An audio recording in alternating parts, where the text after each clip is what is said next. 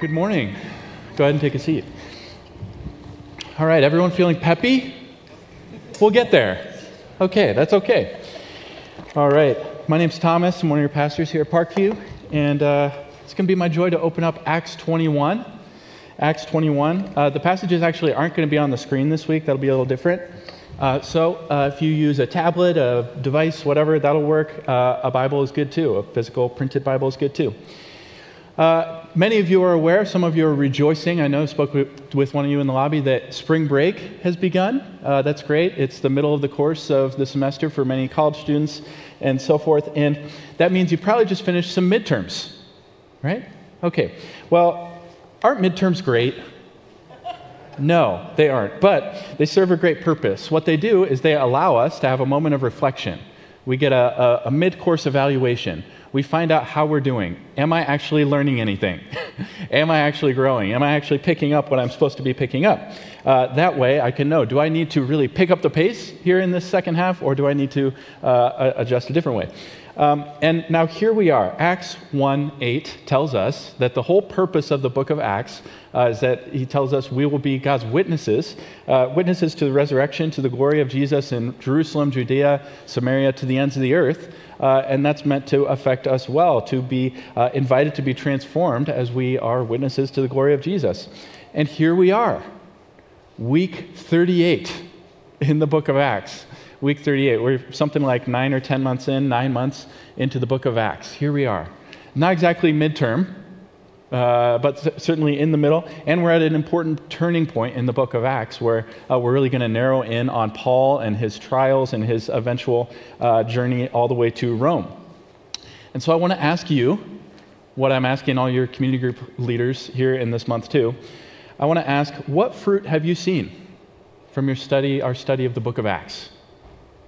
What have you seen? Is there anything you could point to, concrete changes that you've seen in your soul, in your life, in your schedule, in whatever it happens to be, that you could point to and say, you know, because of the book of Acts, my life looks different. These 38 weeks, you've made a significant investment in the book of Acts. I have too. You know, this church has made a huge investment in the book of Acts in you. What have you seen? I'm encouraged to hear what you'd say. I hope some of you come up and say, here's a few things that actually came to mind, or you share those with your group in this next week. But I do want to give you just an opportunity to take that and reflect. Now, as I said, we're sort of turning a corner here in the book of Acts down to Paul and his trials and on his way to Rome. And here's how I want us to sort of experience today's passage. It's a big one, okay? So we're going to sort of run through it with a question in mind. Paul here is being held up to us as sort of a model disciple.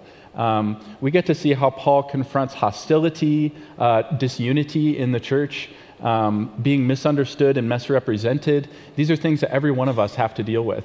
And so I want us to ask this question as we go through this passage. How does a whole disciple respond? How does a whole disciple respond?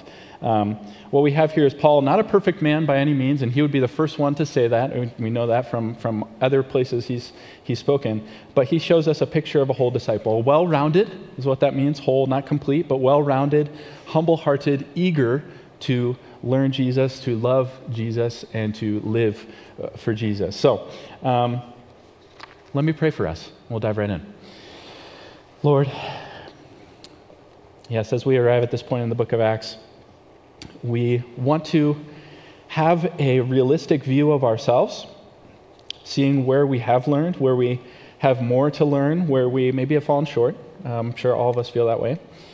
I pray that you would help us to have a realistic view of your world, how to live rightly, how to walk in a manner worthy of the gospel of Jesus. Most of all, Lord, help us to have a real view of Jesus, your glorious Son, who makes any of that possible.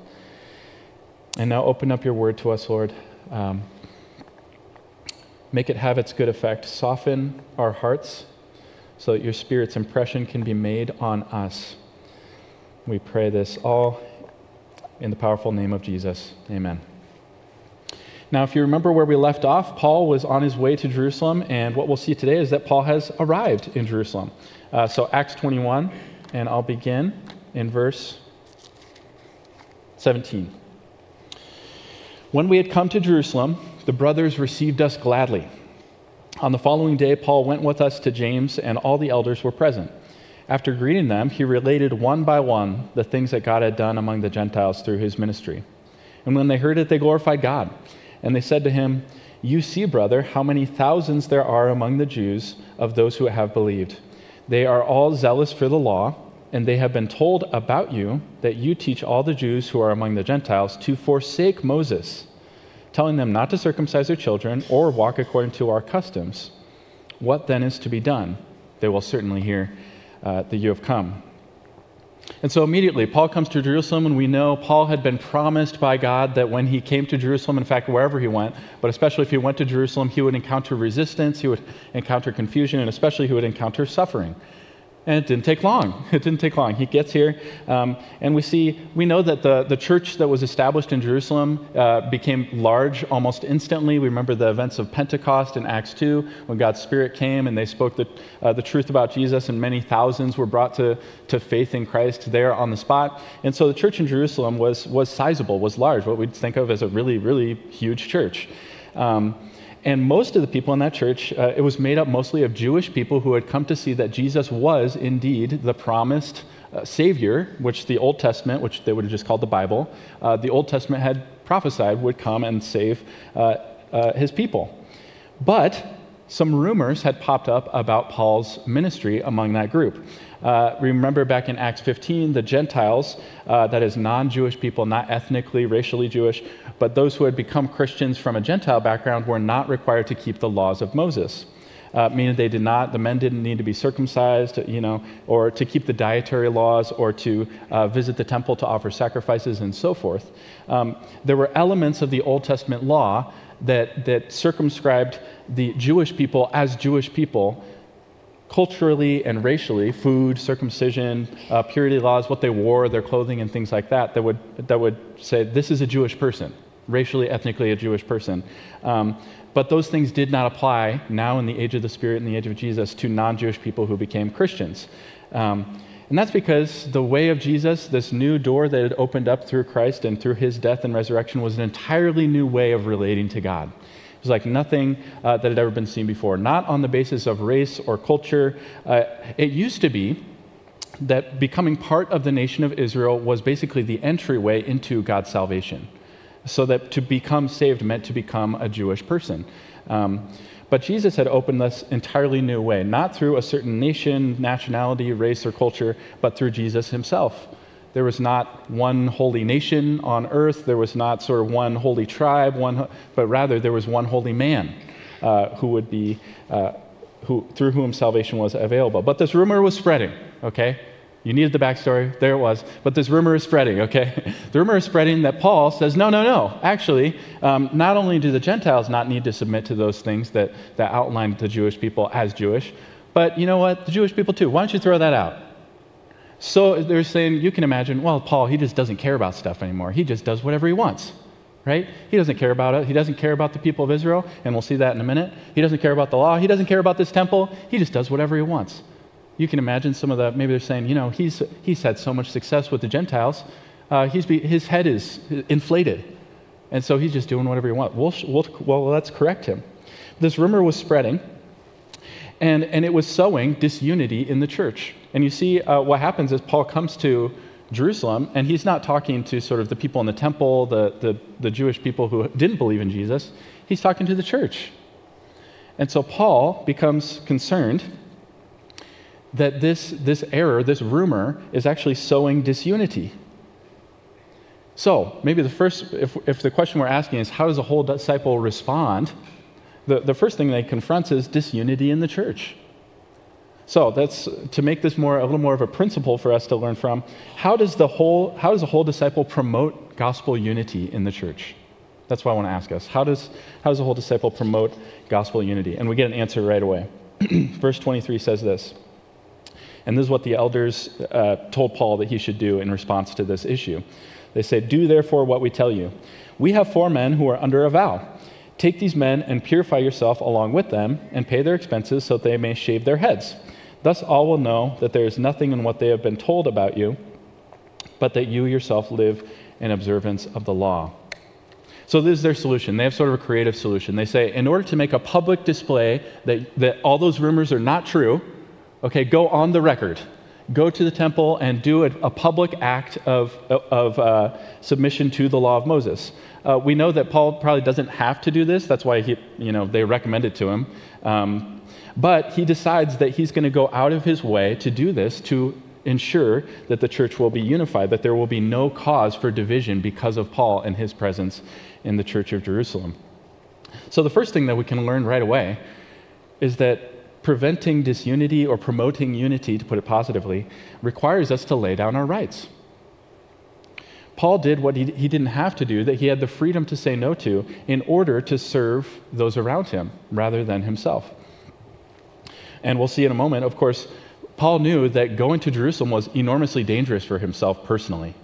And if going to Jerusalem in general was dangerous, going to the temple in Jerusalem was perhaps the most dangerous place of all. There's no more dangerous place maybe in the whole world for Paul than the temple in Jerusalem. And yet he's so concerned to preserve church unity that this is actually the thing that begins the cascade of events that ends with his death. Paul basically, I'm going to turn a phrase like a preacher does, but Paul basically dies for church unity. Or at least that's what kicks it off, this cascade of events. Maintaining the unity of the church is not for wimps. It is not for wimps. Protecting our unity in Christ is not for the faint of heart. It ends up costing Paul basically everything. And every single one of us who follow Jesus have a role to play. We have a role to play. And either one of us is helping promote the unity of the church or not. So this unity, like it costed Paul something, it will cost us something as well. But nothing is more precious to Jesus than his bride, and the unity of his people is of paramount importance to him. Whatever it costs us, he will make sure it's worth it. So I want to throw out some ideas. I want to throw out some concrete steps you might take. What would it look like for us to be people who promote unity in the way that Paul did here? Well, one of the most important ways we can promote unity is with our mouths, with the way we speak. The way we speak to one another and speak about one another is one of the most fundamental indicators of unity in a church. Proverbs 10:11 says, "The mouth of the righteous is a fountain of life, but the mouth of the wicked conceals violence." We can protect unity by refusing to gossip about one another or to participate in gossip about one another. If there's something you wouldn't say to a person's face, it shouldn't be said behind their back. We can protect unity by speaking well. We can avoid gossip. When someone shares something disparaging in private to you about someone else, one thing I'll often find myself replying is, "Oh my goodness, that sounds kind of serious. What did they say when you told them about it? What did they say when you raised that concern with them?"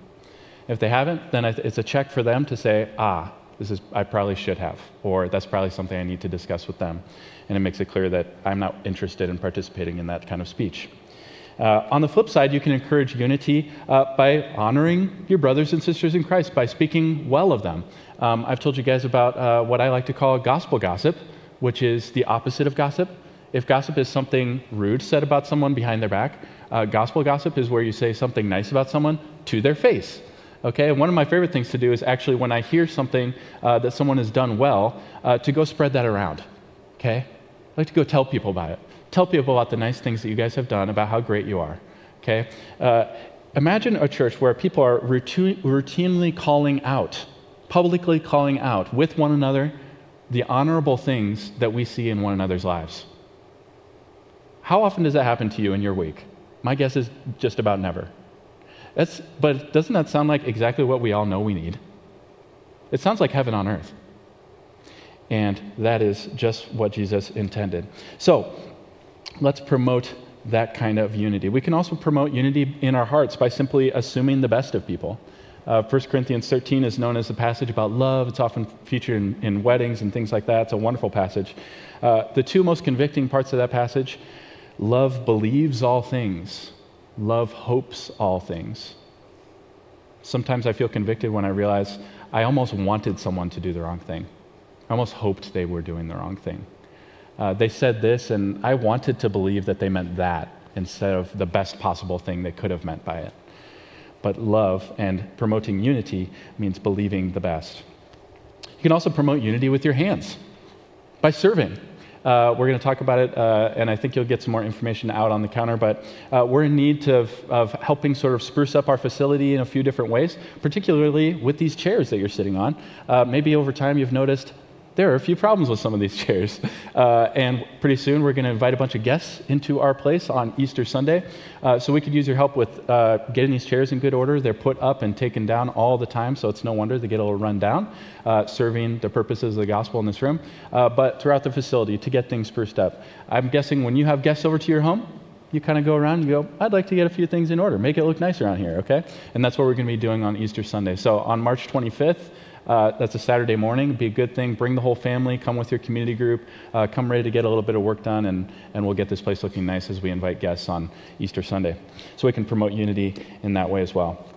So we've seen how a whole disciple might respond to a case of disunity by promoting unity in the church.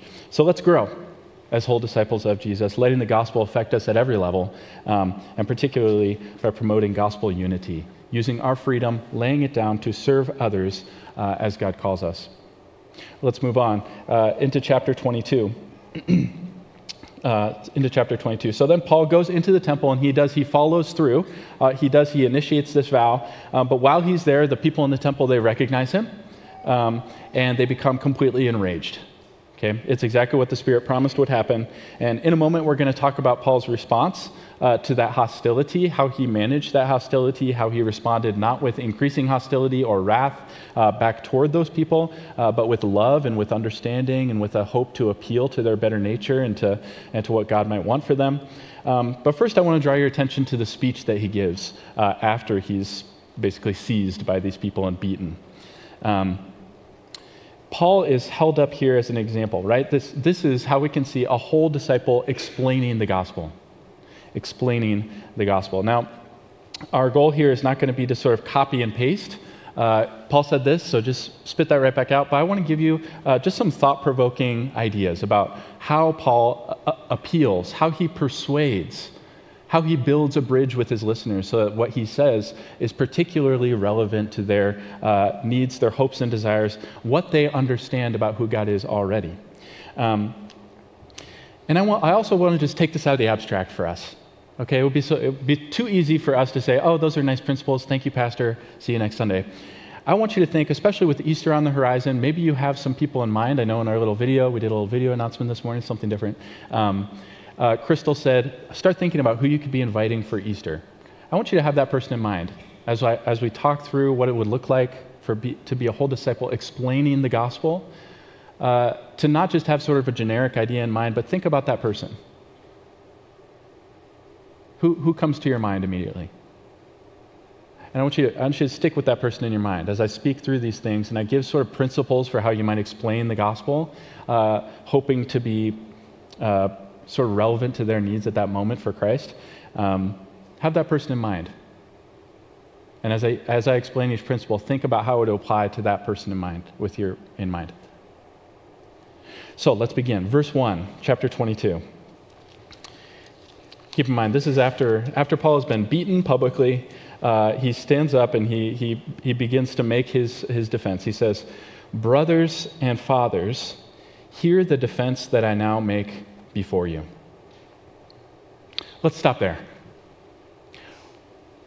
Here's a man who's just been beaten within a few inches of his life, stands up, and the first thing he says to the crowd who just beat him, "Brothers and fathers, hear the defense." It's from the word apologia, where we get our word apologetics. Hear my appeal. The man who's just been beaten, now it's time to appeal. And how does he begin? He begins by showing them respect and honor. Brothers and fathers. Now, I don't know if you know, all too often Christians have the reputation not for honoring and respecting those we want to share Christ with, for honoring and respecting those who disagree with us. Now, some of that is earned, some of it's not, but we just have to keep it in mind. We must explicitly demonstrate to our friends and neighbors that we view them as people worthy of our attention and time, apart from any spiritual changes we hope that they might make. If we do not, we are in danger of effectively unsaying with our actions what we say with our words about how God feels about them. If God loved us while we were still sinners, then we can do the same for those around us. Does that friend you were thinking of, that friend you had in mind, do they know that they're important to you? That you respect them? Do they know that they're not just a project, they're a person to you? That you love them irrespective of what spiritual choices they might end up making? If you're not sure, and to be honest, this is a step, I think there's no relationship that's in danger of being over-encouraging. What's a step you could take this week to ensure that they do know that? Let's continue on. Verse 2. When they heard that he was addressing them in the Hebrew language, they became even more quiet. I am a Jew, he said, born in Tarsus in Cilicia, but brought up in this city, educated at the feet of Gamaliel, according to the strict manner of the law of our fathers, being zealous for God, as all of you are this day. I persecuted this way to the death, binding and delivering to prison both men and women, as the high priest and the whole council of elders can bear me witness. From them I received letters to the brothers, and I journeyed toward Damascus to take those also who were there and bring them in bonds to Jerusalem to be punished. Now, what Paul does in this first paragraph of his speech is to establish his identity and his credentials. Why should we listen to you? He answers that question right away. In doing so, he builds a bridge between himself and his audience. He says, you're concerned about being zealous for the law? Me too. You are Jewish people? Me too. He does that also in his choice to address them in Hebrew, even though many of them would have spoken Greek as well. And those who had just saved him, the Romans who had just saved them, would have spoken Greek as well. But in order to build a bridge with them, he addresses them in a language that they understand, that they would appreciate. And you see it, they become even more quiet. They see that this is someone worth listening to. Now, what he's saying with his argument is important. And I hope, again, this is a huge passage. I looked at it, I put it in my word counter, and realized it would take me almost 11 minutes to read it all the way through. So I hope you have time in your community group. Listen to the group's podcast. We did a little more extensive sort of study in it on there. So we want to wring all the goodness out of this that we can, but with my short time, here's what we're going to say. What's important is not only his argument, but the way that he goes about spelling out his argument. What he's doing is that by adapting to their particular concerns about his status as a Jew, about his status according to the law, about his care for them, about his familiarity with their concerns, is he's demonstrating that he understands them. He's demonstrating that he knows what they're concerned about. Does your friend that you had in mind, do they know that you understand them? Do they know that you have been so attentive to them in their concerns that you could articulate their concerns maybe even better than they could? Too often, we assume that we know what is keeping our friends from trusting Christ, and so we end up giving an explanation or giving some apologetic moment, whatever it happens to be, addressing a roadblock that isn't actually there. Paul was so concerned that he went way out of his way to demonstrate that he understood them. Well, let me take you back a few years ago where I made the same mistake. It's back in 2015. I was doing college ministry, and we had this summer training program. It was a really great thing, but each Saturday we would go out and we would do evangelism on the streets in Iowa City. It was a perfect time. We had all kinds of stuff going on. It's summer in Iowa City. People are a little more willing to talk maybe on the street than normally. And it was good for people to just kind of learn principles of evangelism they'd apply for their lives. But one of the last weeks of the semester, I remember, it was Saturday morning and happened to be Pride Week in downtown Iowa City. Rainbow flags everywhere, the parade, all that stuff. It was Saturday morning, all the lead up to the big events of that day. And we said, well, should we cancel our evangelism thing or should we go for it? Because we were being cowards. And we decided we should probably go for it. We prayed and we said, let's just see what happens. And there were several good conversations. Our goal was just to go out and share this. We had one particular story about that that Jesus had shared, a parable of Jesus. And so we went out 2 by 2 and shared this story with people that we met. And I know, in hindsight, I realized I assumed that for every person that we spoke to that day, whatever they looked like, whatever they were wearing, it didn't matter, that the main roadblock between them and trusting Christ was the Bible's view of sexuality. That was just my fundamental assumption. The reason you can't trust Christ, if you're here and that's true, then it must be that. And I remember one of the groups coming back and they said, we had the strangest conversation.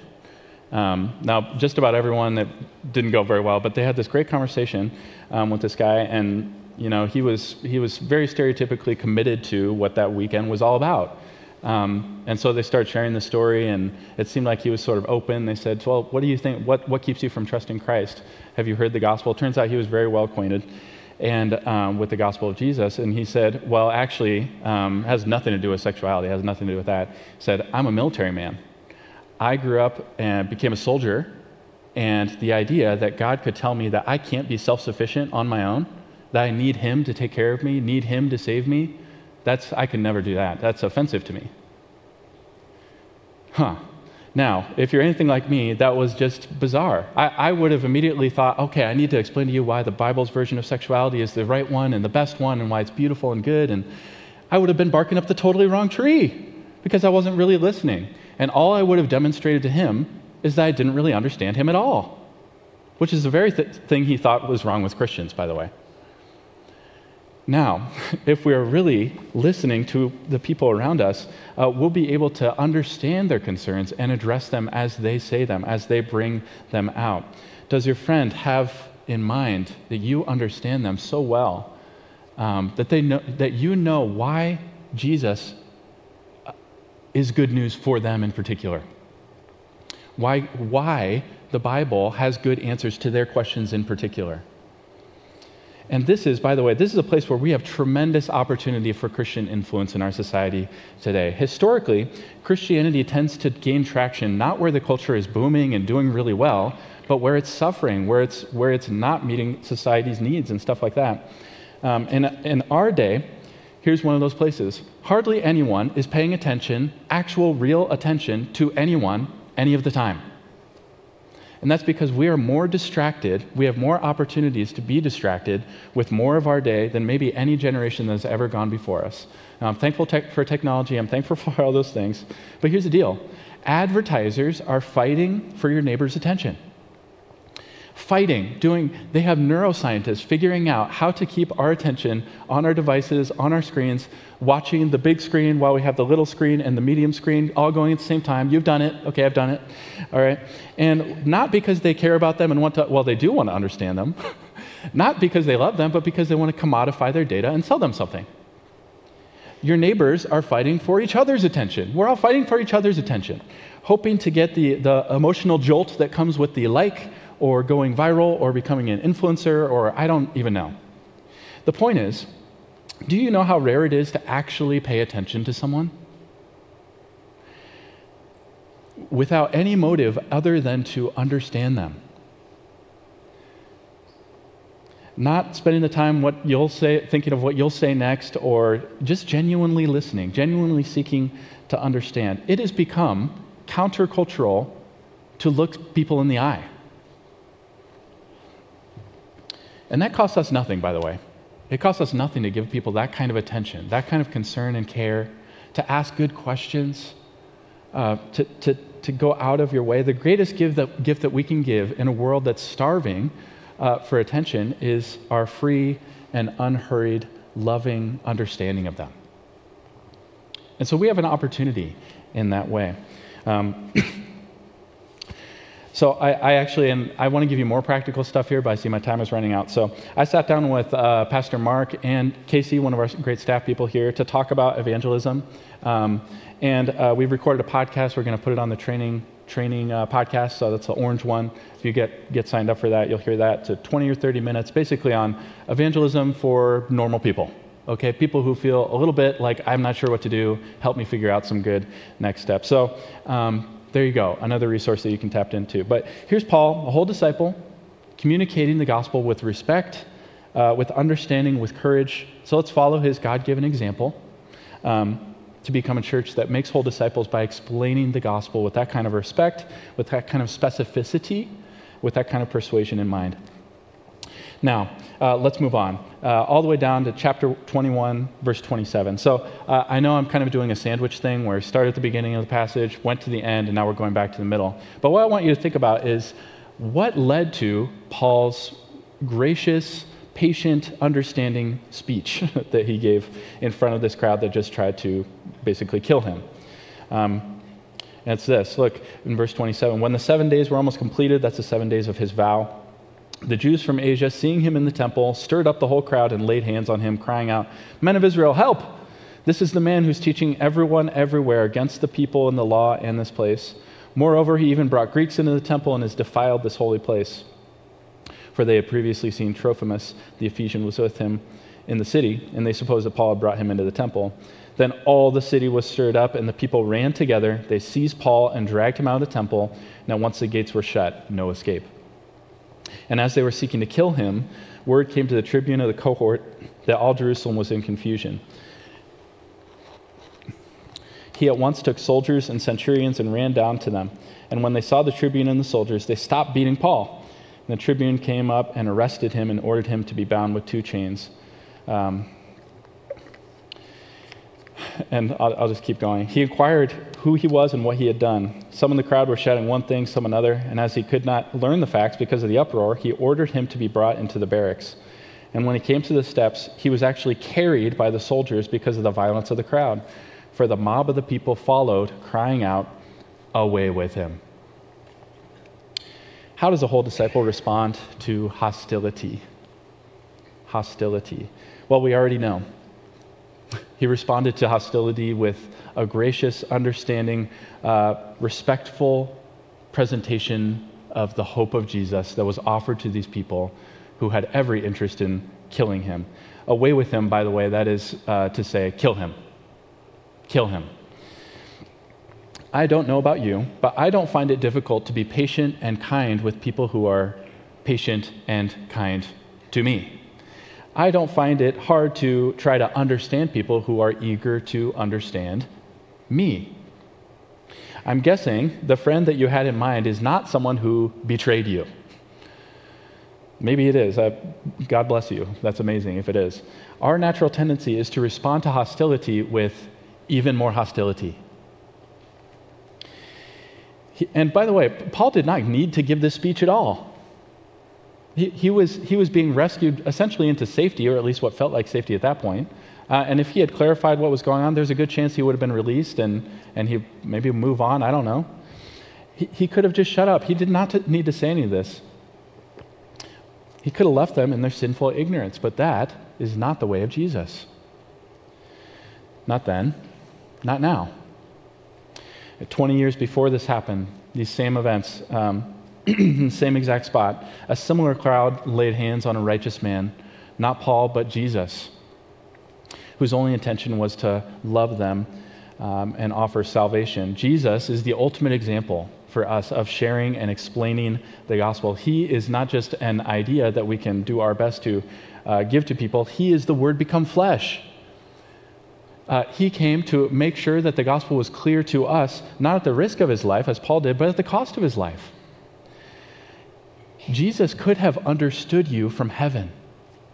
He could have just known you. He could have communicated to you somehow totally different. That didn't cost him anything. And yet Jesus was so eager for you to understand who he was, why he could be the answer to your heart's deepest questions, that he put on flesh. Our God decided that explaining the gospel in a way that you could understand, you right here, as well as that person that you have in mind, was worth dying for. It was worth dying for. Jesus lived his life, spoke the words he spoke. God gave his word to us in the way that he gave it to appeal to you, to appeal to us, so that the gospel could become understandable, even if we end up rejecting it. Now, I'll come back to my first question. Has the book of Acts given you a compassionate heart for those people?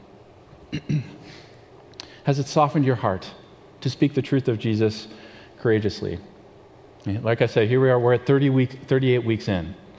At this point, I'll be the first one to say, I know my problem is not a knowledge problem. It's not that I don't know the truth. It's not that I don't know what I ought to do. It's that I need God to take my hard heart and transplant it for his heart of love and compassion. And he is not only eager to forgive our frequent lack of love, but to fill us with his resurrection power. The same power that raised Jesus from the dead that we're going to celebrate here soon, God is interested in filling us with it to overcome our fear, to make us persuasive, interested, understanding people who can respond just as Paul did, learning from Jesus in that very same place, at that very same manner.